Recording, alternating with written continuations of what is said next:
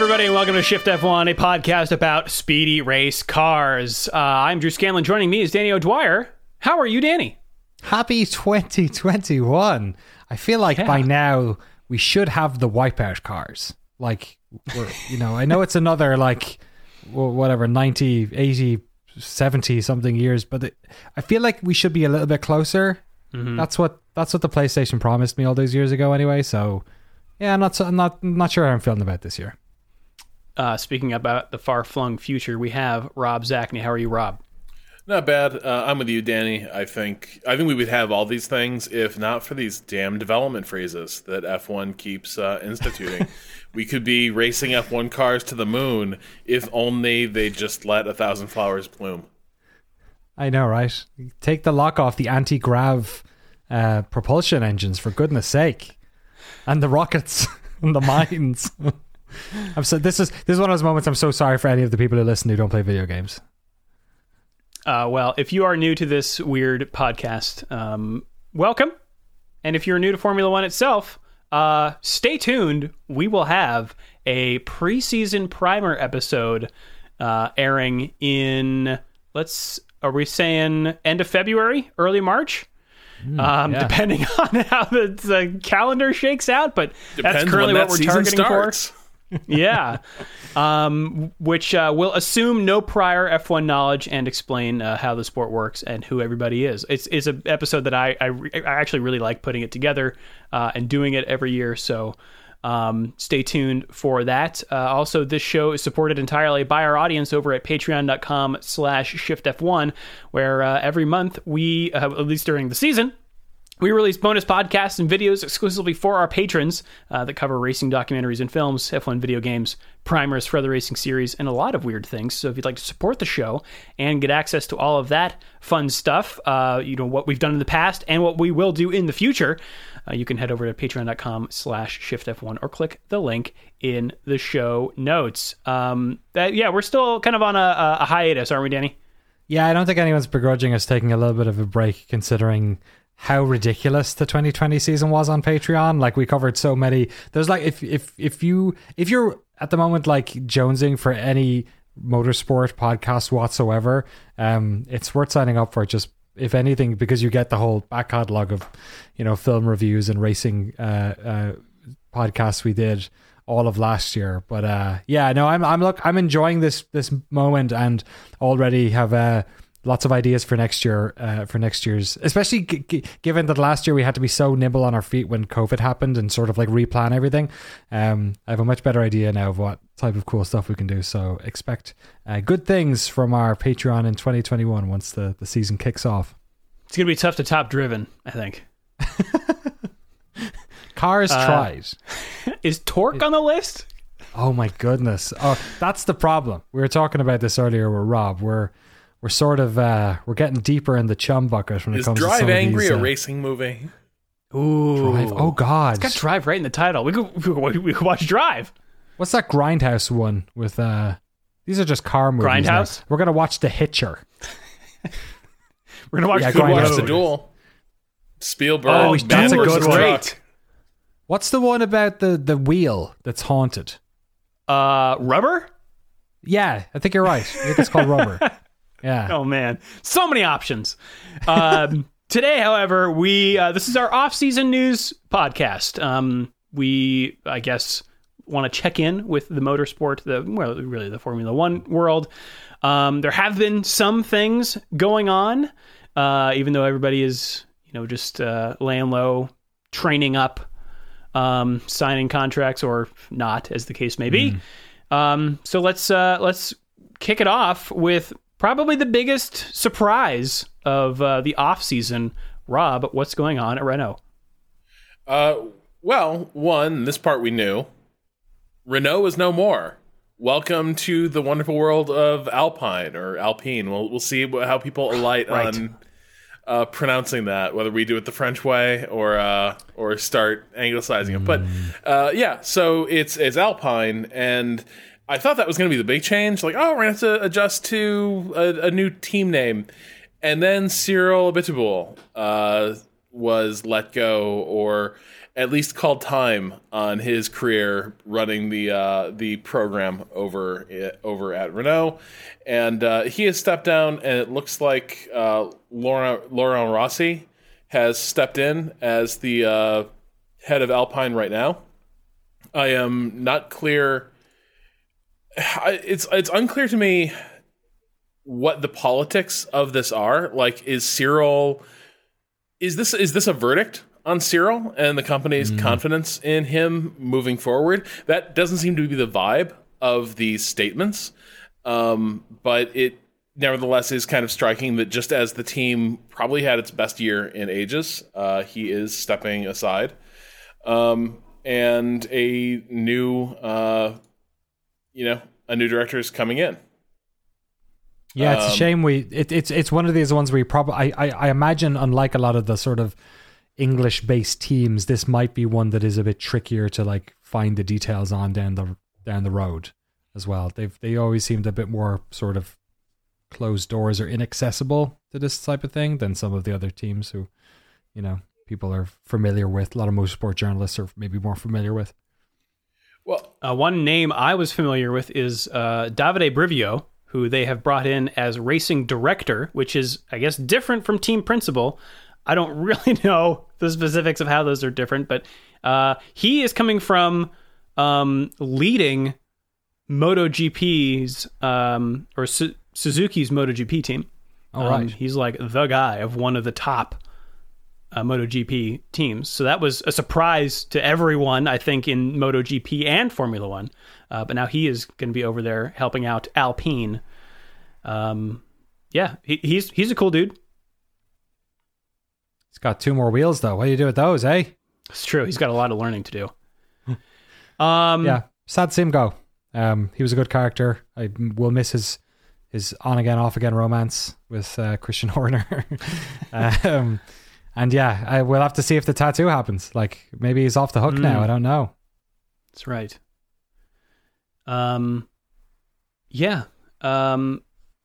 More changes ahead of the 2021 season, Danny, specifically when it starts. Well, here's the thing. I think we all came in this time around maybe with sort of a little bit of expectation that there might be some changes with the calendar, even after... I don't know. We've had a year of figuring it out, right? I think there was a sense of this was the best case scenario, and hopefully this is the way it'll end up being. But I think when everyone saw Australia at the front again with everything that was going on and how serious they've been taking it, I think, or not serious, depending on how you come at it, how proactive they've been at shutting down events that may happen. There was always a little bit of trepidation, and that's what's happened. Ultimately, we've had a couple of changes. There's a sort of an unknown over the Chinese race because of they've been fairly strict on people coming in and out of the country. We've seen a recent spike again the past couple of weeks. And Australia is that why, there's one TBC race on there? It's a blank spot. Do you think it's not been called because they're just throwing everything that they have they're just placing all bets on China? Yeah, so China doesn't have another spot on the calendar, so they're just, I think, waiting to see what is going to happen there. I have to imagine that having any sort of conversation, it must be harder for them to get in touch with Chinese government, I suspect, over something like this than some of the other countries maybe. That's why that's there. We're also having a later start due to this, which is hilariously... The season is going to start in Bahrain, which makes it 3 Bahrain races in a row. Well, we had Abu Dhabi. Almost. I guess we had Abu Dhabi there as well. Did we? To spoil the fun. Yeah, it's kind of nice. I've forgotten about it already, Rob. But yeah, we're going back to Bahrain to the... I think they're calling it Sakir again, because are we going back to Bahrain again later in the year? No, we're not, but it's going to be maybe they're calling it Sakir. I don't think. No, I think that's just the circuit name. It is the Sakir circuit. Oh, it is. Right? Okay, so it's going to be the regular circuit as we have come to expect for most of the past couple of years. But another one that's come in to sort of fill up this little bit of a weird gap we've created is Imola, which I think we have all really enjoyed. I think that was one of the races that we were hoping would come back. And I've also heard scuttlebutt from a couple of other. David Croft was on a news report of around the time this news came out for, I think it was Sky or maybe it was BBC or something. And he said that there seems to be a decent amount of scuttlebutt that Portimao will come back at some stage. That the Algarve race is sort of waiting in the wings to plug in somewhere. So that would be really cool if that happens. But for the moment, Australia, the Melbourne Grand Prix, which we love. It's a great circuit. It's loads of fun. I mean, the fans were always great there. It's in the middle of a city. It's a fun season opener when Daniel Ricciardo's not crashing into drains at the start of the race. That's getting moved back to November. So that's a real like question mark hanging over that because we don't know where we're going to be with relation to COVID at that stage. But we are starting with Bahrain on the 28th of March. Then we've got a bit of a gap there because Imola isn't until mid-April then at that stage. That's right. So it's a bit strange.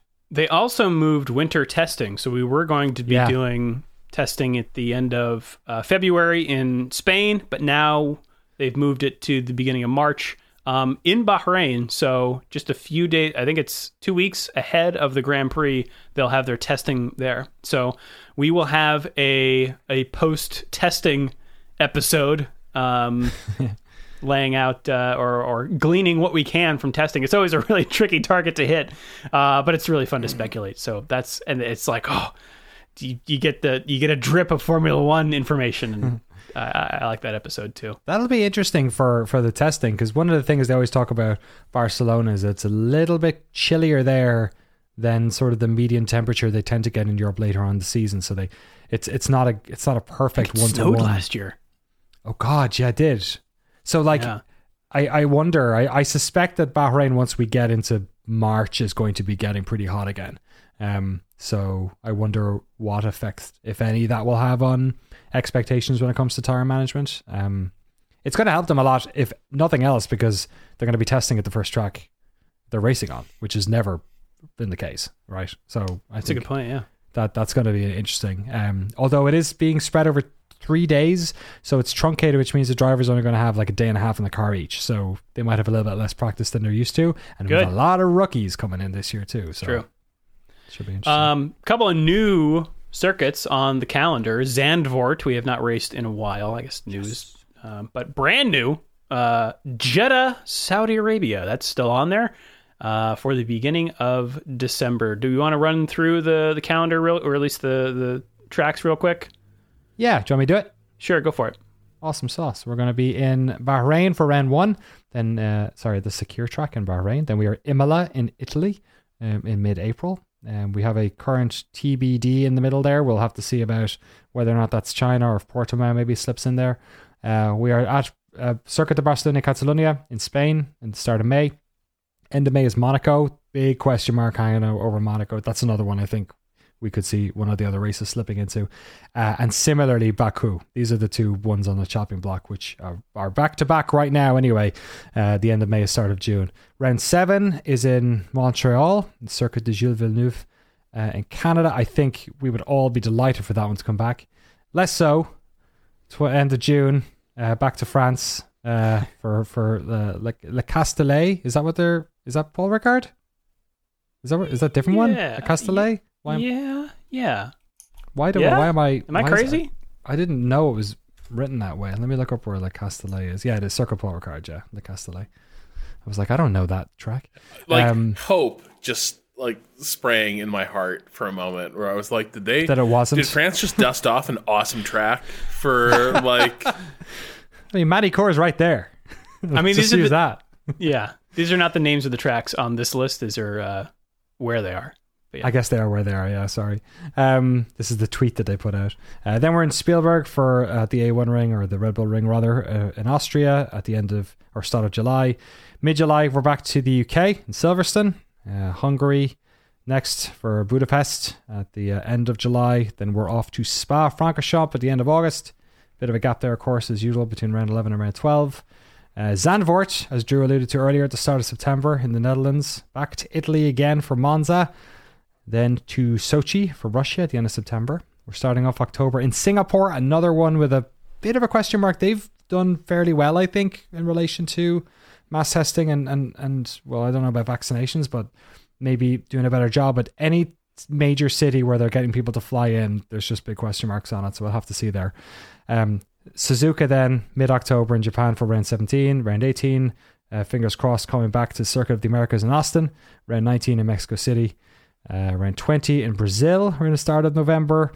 Then Melbourne has slotted itself in basically on the third week of November, so hopefully we'll be there. Then we're off to Saudi Arabia for Jeddah at the start of December, and then Yas Island at mid-December. So we are looking at, you know, a 23 round season. Right now there is one gap in there. There's likely to be more, I think.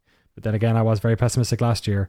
But it's reaching deep into December again. Like that seems to be, I don't know if there's a couple of more gaps maybe in the schedule than there usually is. A couple of, 3-week gaps, 2-week gaps here and there. Certainly the start is a little bit weird with us having Bahrain and I guess just testing, and then it's only a week gap. But a lot of returning favorites as well. New races in Jeddah and in Zandvoort, but also tracks that will feel new because we haven't been there in 24 months. No Vietnam. I really hope. No Vietnam. Yeah, Vietnam looks like it's a wash, right? Yeah, which makes sense. It's I think infrastructurally trying to do this whole thing during COVID, it's perhaps not the most best use of everyone's time. Well, if anything, they have stacked the deck in favor of having a lot of races. So even if half of these, well, not half, but if a lot of them fall through, we still have a fairly decent season. Speaking of updates, Danny, what's been going on with drivers? Yeah, got a couple of updates on drivers currently with F1 and those without. Alexander Albon's gotten a drive in DTM, so he's still with Red Bull, and they have basically put a team into the GT3 era, and he is going to be one of those drivers. So this coming from motorsport.com. Red Bull had previously said that it is open to lending out Albon to another Grand Prix team, but have now announced that he will be racing in the first year of DTM's GT3 era, whenever his duties as the outfit's F1 test and simulator driver allow. An announcement regarding the driver Albon will alternate his seat with will be made at a later date. Red Bull junior Liam Lawson, who finished 5th in Formula 3 last year, will also compete in DTM, driving for the full season. So he's going to be part of the Red Bull team ongoing, but also getting a little bit of a drive in DTM. So think about Alex whenever Drew does that voice in a race around the world. Grosjean. So there's been some rumors about Indy for Grosjean, and I just saw that there was a new report which is plucking some quotes off of an interview he did with a French publication that seems to suggest that there are actually discussions going on between him and some Indy team. I got some quotes here from himself. He says, "It's a nice championship with good drivers. It is a championship that I'm watching closely. Yes. It is done or close to being done. It's still hard to say. Indeed, there are races on ovals. Technically, it's complicated. I talk about it with my family and friends too. We're in discussions. We look at it. We work on all that. But if it is done, so much the better. If not, we will do something else. We don't want to put any stress on it." So it looks like he's jonesing to get back in a car, but maybe not. There's nothing that's pulling at his heartstrings necessarily, but if Indy is something that might work for him, he'll be interested in doing it. So, well, is he sort of alluding to the fact that a lot of drivers do not like driving ovals these days? There's a discipline aspect of it as well, but I do know that there are Indy drivers who are like, I will race the Indy season, but not the ovals. Really? Yeah, God, some big names have sort of hit this point where certainly there are some ovals that I think guys are reticent about driving. But in general, I think a lot of drivers, their sort of calculation has shifted to the point where it's the risk of being in a huge shunt in an oval is just significantly higher than it is at a road course. And I wonder if that's kind of what he's driving at, where he says, there's ovals, and then there's discussions with my family. That to me says it's not, I need to hit iRacing and learn how to race ovals. It's, I need to clear with like the family whether we all agree it sounds cool for me to be racing ovals. Yeah, and the first thing that came to mind when I saw that he was thinking Indy was like, geez, like that. If there's not many sports that I think are more dangerous than Formula One, but Indy's one of them. And the crash that he was in almost looked like an Indy crash more than it looked like an F1 crash, right? The hitting a wall like that, the sort of catch fence almost nature of it breaking apart, the fireball. To me, at least, that's, you know, my biased eyes. It reads as something a bit more like some of the horror crashes we've seen in Indy circuits. I would definitely be like, I would prefer to race Indy with a full supply of 9 lives at my back. After what he went through, it does seem like the risk is probably more concrete in some ways than more real for him than it's been. But yeah, that's I don't know. I'm just curious how this like sort of discourse unfolds in racing, because it's so strange that I grew up with IndyCar and like ovals were the heart of Indy. And that's just like core to its identity. And at this point, because of some horrific accidents and some losses, but just also just a general shift in how risk is assessed in motorsports, it increasingly feels like oval racing at Indy is turning into an anachronism. You know, where it's like we do this because it's the identity of the sport. If you were designing a motorsport from the ground up, you wouldn't be racing these ovals. Yeah, it's like Monaco, but but we only go to Monaco once, and there's like 20 other races. Yeah, but yeah, it's like it's a part of the history, and it's kind of silly, and maybe doesn't fit so well the way we think about the racing now. But like, we go there anyway. But then that's a lot of ovals. I don't know. There's probably a lot of oval fans listening who might argue otherwise. Works in NASCAR, but the other news I have here is oddly enough, the Hamilton contract stuff is still not finalized. Apparently there are curveballs, quote unquote, according to Toto Wolff, but they suspect that Lewis will be signing soon. Nothing else. He's probably just asking for a lot, which I think he quite frankly deserves to do at this stage, because he's also been knighted. He's a knight, which I think means he can chop anyone's head off, and he's allowed to do it. At least in the UK. Well, so watch out now under the Tories, it is just like if you're one of the lords, I think you do just get to do that now. Exactly. Yeah, you get all the vaccines, and you can don't have to. You can kill all of Queen Mother's gooses or swans. Do you know that's a thing? I thought you could only eat. I thought you had to go to Oxford to get access to the sweet swan supply. Oh, really? Is that where her swans are? No, they're all her swans. Oh, okay. Like but that's the free. Like the off the book swans are in Oxford. Is that what you're saying? No, I'm saying this was explained to me because one of my colleagues went to Oxford. He was like, so the odd thing about going to Oxford is you're allowed to eat swans. And I'm like, what? And the way he unpacked this for me was, technically all the swans in England are like protected like royal birds. Yeah. And so it is a crime to like kill a swan. Correct. But as far as I know, there are some classes of people where they're exempted from that, and like Oxford is one of them. That's funny. Wow. Yeah.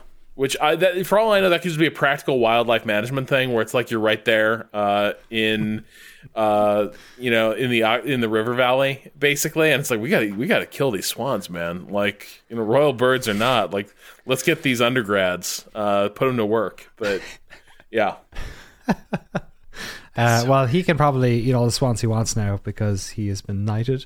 There was a line here from Stefano Domenicali, who decided to throw in on the tribute to Hamilton. He said, "Lewis is a true giant of our sport, and his influence is huge, both in and out of the car.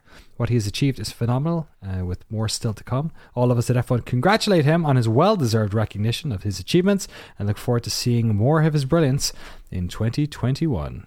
We don't know for sure if that's going to be a Mercedes, but I mean it is. He's probably just squeezing out a couple of more bucks, and he deserves to. But yeah, we'll have more updates on the next podcast, I guess. I saw somebody saying that they should replace his HAM on the on the beanpole on the ticker with SIR. Should be pretty good. There's a bunch of sirs in that paddock over the years. Sir Jackie Stewart. I feel like Nigel Mansell might have gotten it too. I don't know. I bet Bernie Eccleston wanted one. Real also, bad. Stefano Domenicali is weighing in because he's the new Formula One CEO. Oh yeah, of course. News. Yeah. I'll miss that mustache. Couple more news items here. We had mentioned this late last season, and it didn't seem like it had a high chance of happening, but things have changed. Engine freeze. So apparently, we're getting new F1 car regulations in 2022. It was supposed to be this year, but COVID delayed that. So the cars will look different. What's not changing for those new cars are the engines themselves. They will be the same engines that we're using now. But the teams are allowed to, upgrade their engines as long as they retain a certain specification. The engines themselves, though, are the plan currently is to change them in 2026 to, something new and different. And Red Bull has suggested, well, why don't we freeze engine development? Because we're trying to cut costs everywhere. So if everyone just stops developing their engine from 2022 to 2026, then level playing field. No one has to invest all that money in developing these engines that we're going to throw away in 2026 anyway. They have another reason for doing this, however, and that is because Honda's engines that they're providing Red Bull, Honda will stop doing that at the end of this year. Right. So Red Bull, in effect, will not have an engine, or they will have an engine, but they won't be able to develop it. So we're not going to change our engine. So why don't just the rest of you also hey, let's save money. It'll be great. We'll don't leave us in the dust, please. Oh God. Yeah, because if Red Bull's got this basically a 2021 spec engine for 5 more years, and everyone else is free to develop it, that's not going to work. So if they don't get an engine freeze, Red Bull's going to have to go to Renault and get their engine, which was a fraught relationship. Cyril's gone. Cyril's gone, though, so that might change things. But so I thought this was a long shot when we first brought it up, but it seems like Ferrari is giving this the thumbs up. Interesting. Yes, and the only none of the articles I read actually mentioned Mercedes, who is kind of a key player in this. Yeah, that seems like considering how ahead of the game they've been in this particular aspect of the sport, it seems like something they might necessarily want to get into. Although we did talk before last year about how they were sort of also weighing up the future Mercedes in F1, so maybe there's a cost-saving measure there that comes into it. Yeah, I mean, I imagine teams will want to do it's attractive for cost-saving reasons. I think there was a sticking point about if we freeze development and someone falls behind, how do we allow them to catch up to parity? So I think the FIA is weighing that question and the overall question of the engine freeze, and may have something to say about it next week. So be on the lookout for that. Could have strong implications for not only Red Bull, but the entire field. And the other thing to look out for is the 2021 cars. It's apparently the first time we will get to see one so far is February 22nd, because that's when Alfa Romeo has said that they will launch their car. They've announced their announcement. So we could theoretically see some other team before that, but most likely I think it will be in early March when we'll start to see these cars. Don't expect too much. The regulations have not changed from last year very much, so they're going to look pretty much the same, maybe with some new liveries. I know the new Aston Martin team, which took over from Racing Point, they will look different because they no longer have the BWT pink sponsorship. They now have it's something really generic, I forgot, but their racing colors are green. So back to the green, the classic green. Yes, they posted a picture of Sebastian Vettel's feet. Yeah, it looked weird. Didn't like it. Didn't like it. Somebody, did you see the tweet that was going around, or the video that was going around at the end of last season, where somebody had basically like done a crop job where they'd like put people's faces on and just guessed some of the livery colors and done the driver like the standings video, and it just looked like something out of a different dimension. I was just like, oh my god, there's so much changing next year. Yeah, like weird, like oh my god, Perez at Red Bull. Like it's loads of like, yeah, that sounds like fan so fiction. weird. Yeah, I can't wait, but it's seeing Vettel there, and it's going to be very, very peculiar. And so many new names, like what's Haas going to look like between Mazepin and Schumacher? It's just it's going to be so interesting. Well, that's kind of it for news. Yeah, a bunch of people had COVID. Norris and Leclerc had COVID. It was a good week last week for women in motorsports. They announced 2 different teams in the World Endurance Championship that have all female lineups. One in the LMP2 class and one in the GT AM series. Simona Di Silvestro will be running the Indy 500 at a woman-headed team. Nice. And the FIA's Girls on Track initiative announced a winner, who not only gets to be part of the Ferrari Academy, but she also gets a Formula 4 drive.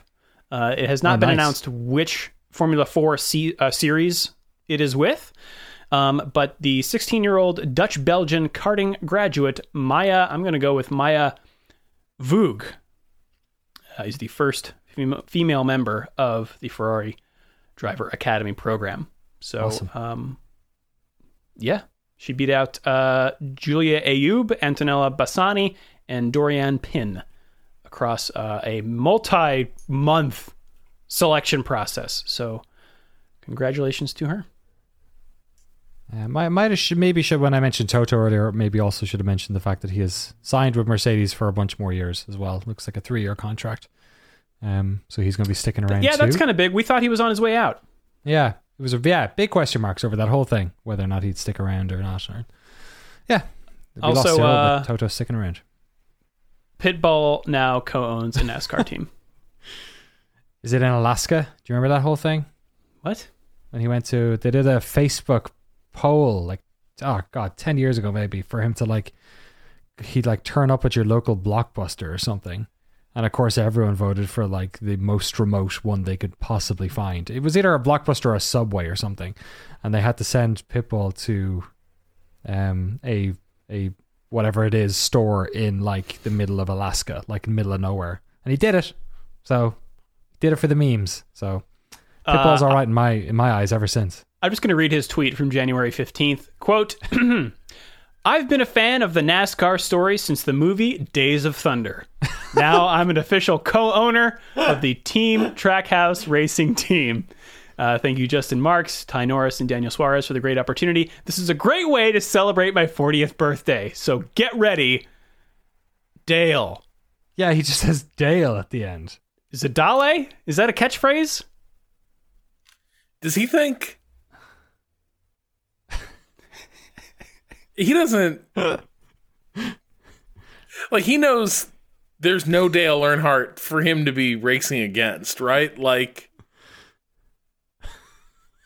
Junior's in the booth. It's gotta be a catchphrase that I just don't know. Oh, Dale! Oh, fuck. No, he's saying Dale. What's Dale? There's no accent over that E. It just says Dale. Yeah, Dale. But no. It's hard on your phone. You got to hold the E down. No, I think he means let's go. Okay. All right. Dale. Jesus Christ. I was Dale.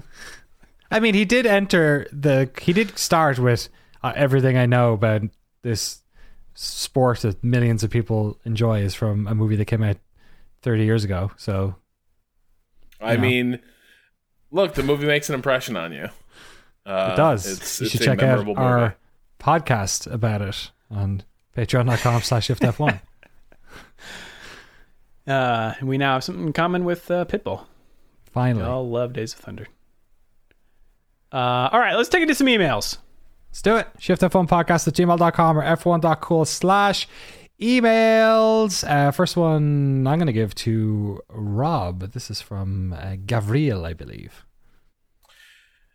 I don't know if you guys saw this, but Max Verstappen and Kelly Pickett, daughter of Nelson Pickett, are officially together. PK. Now, normally, PK.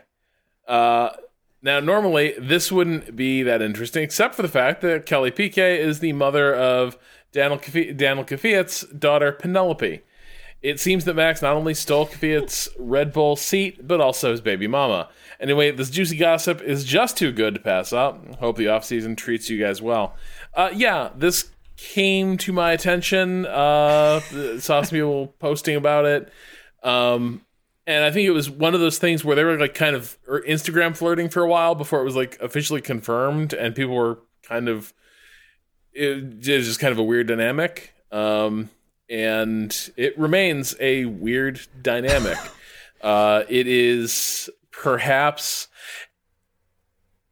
I would not feel great were I Daniel Kvyat. That's like, I think just overall, I would not feel great about how all of this has unfolded. All of this being his life. Yeah, I mean, you can only be so sympathetic to an F1 racer for whom things don't work out. But I would feel a little bit weird, like that these two major milestones in my life, both ultimately, there's a decent chance that Max Verstappen, so I'm sort of moving into that position in like to like parts of what used to be my life, right? Where it's like, yeah, okay, I'm a Red Bull racing driver, my dream come true. Oh no, Max Verstappen is got my drive. Okay, well, I'm just gonna start my own family. Oh no, my girlfriend has broken up with me and has taken the kid, and she's dating Max now. I read this email and like I felt sick to my skin. I just thought, oh my god, like the idea of my. I mean, I think divorce is probably like incredibly traumatic in its own way. I imagine the idea of that happening and him being kind of estranged from her maybe a bit, especially during all this COVID stuff. But yeah, it's like, could Max just not? Could he have not have? Like, could you just not? Like, could you just like don't be that guy? Like, could you imagine the fireworks? No, like, I'm Max so glad cannot not be that guy. I know that's what he does. There's billions of people, dude. I know she's Nelson Piquet, and you probably get on really well, and know you're in the same circles because you're at F1. Oh, that's a good point. They might have known each other forever. Yeah, exactly. Well, but like he's gonna be like he could be Daniel Kvyat's daughter's stepdad. It just seems like, I don't know. I mean, I feel bad for him.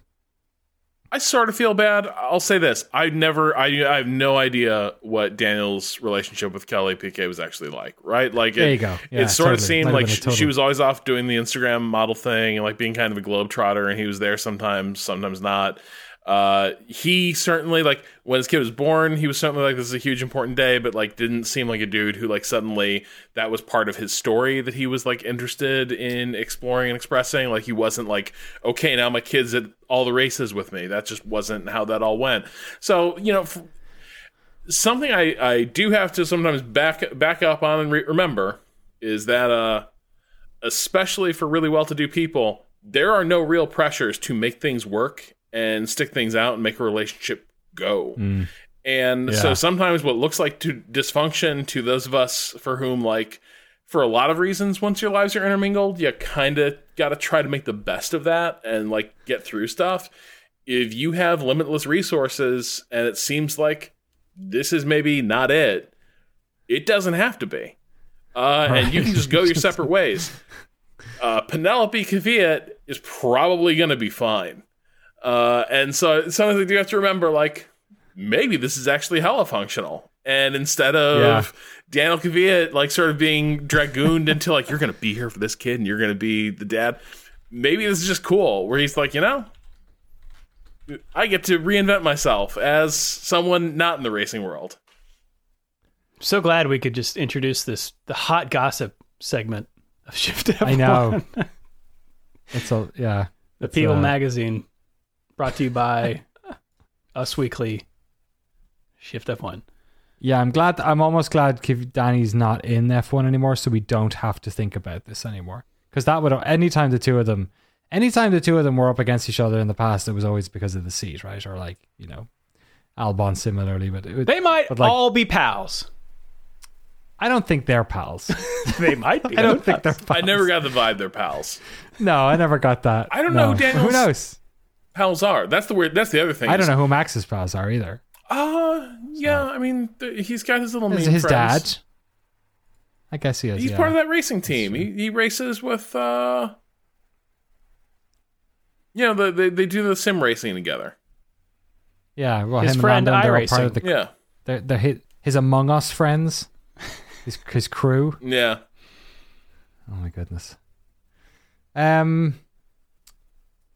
Next email comes in from Julia, who asks, do engineers ever follow their driver to new teams? Which is more important for a driver, an established relationship with your engineer or an engineer who knows everything about the car?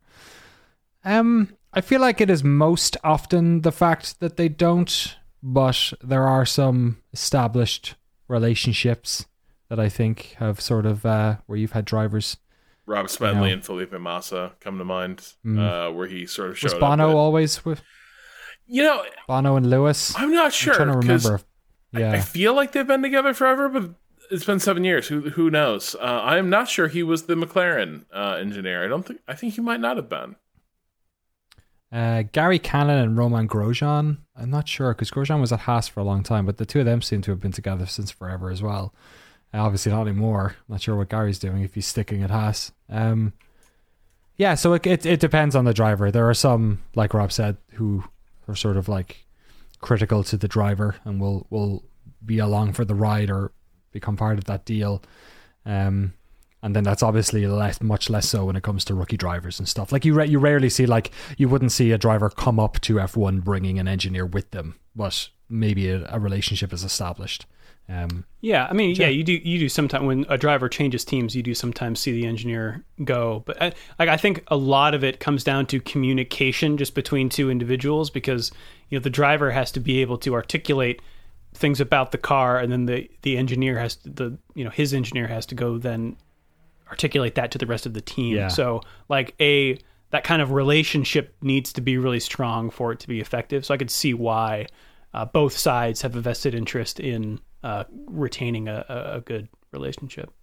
Totally, yeah. Julia was saying, like, is it more important to be better in the relationship or know about the car? I think the key relationship for the engineer is to be that middle person between driver and team, almost, to be able to communicate effectively, but also to be able to understand what the driver is sort of referring to. So I bet it depends. I bet on a case-by-case basis it's more important one way or the other.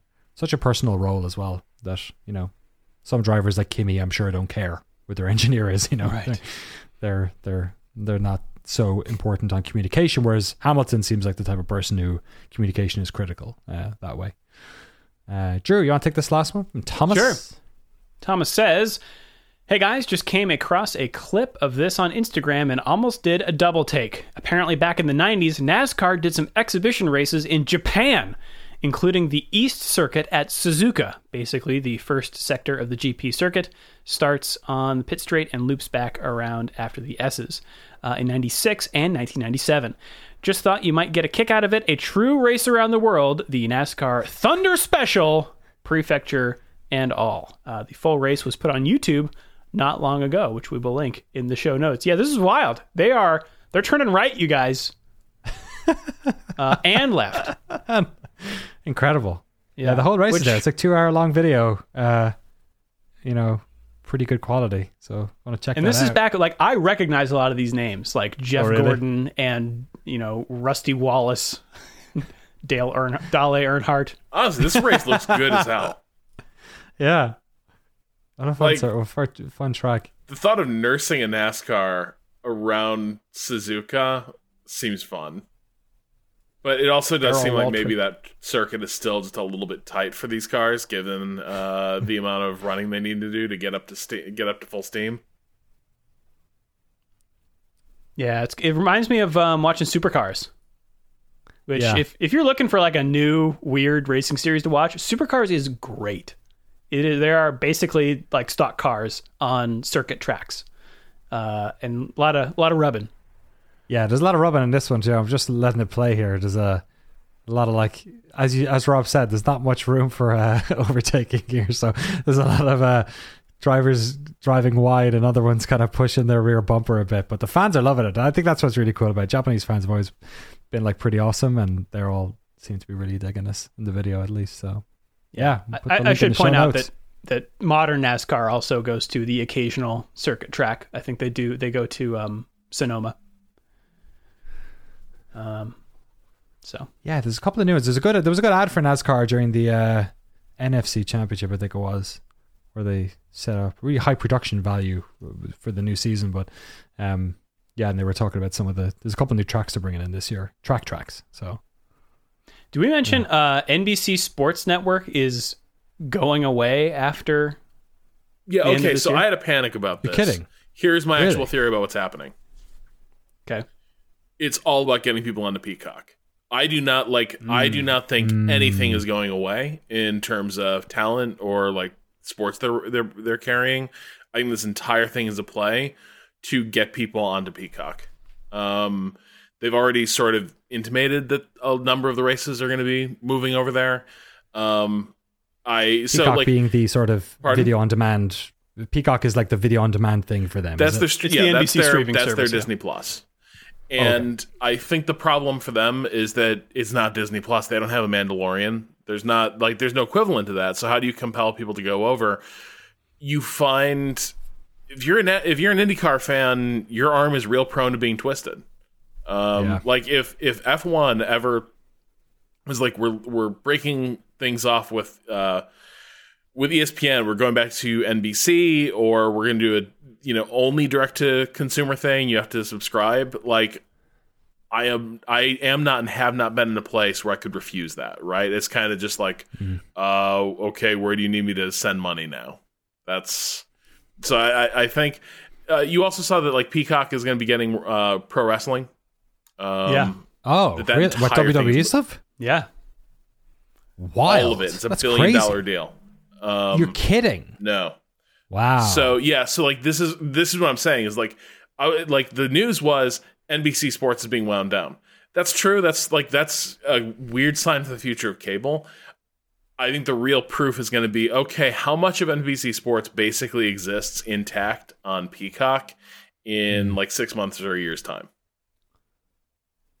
Yeah. Wow. Yeah, the WWE thing would seem to suggest that's where they're placing their cards, I guess. That's wild. Wow.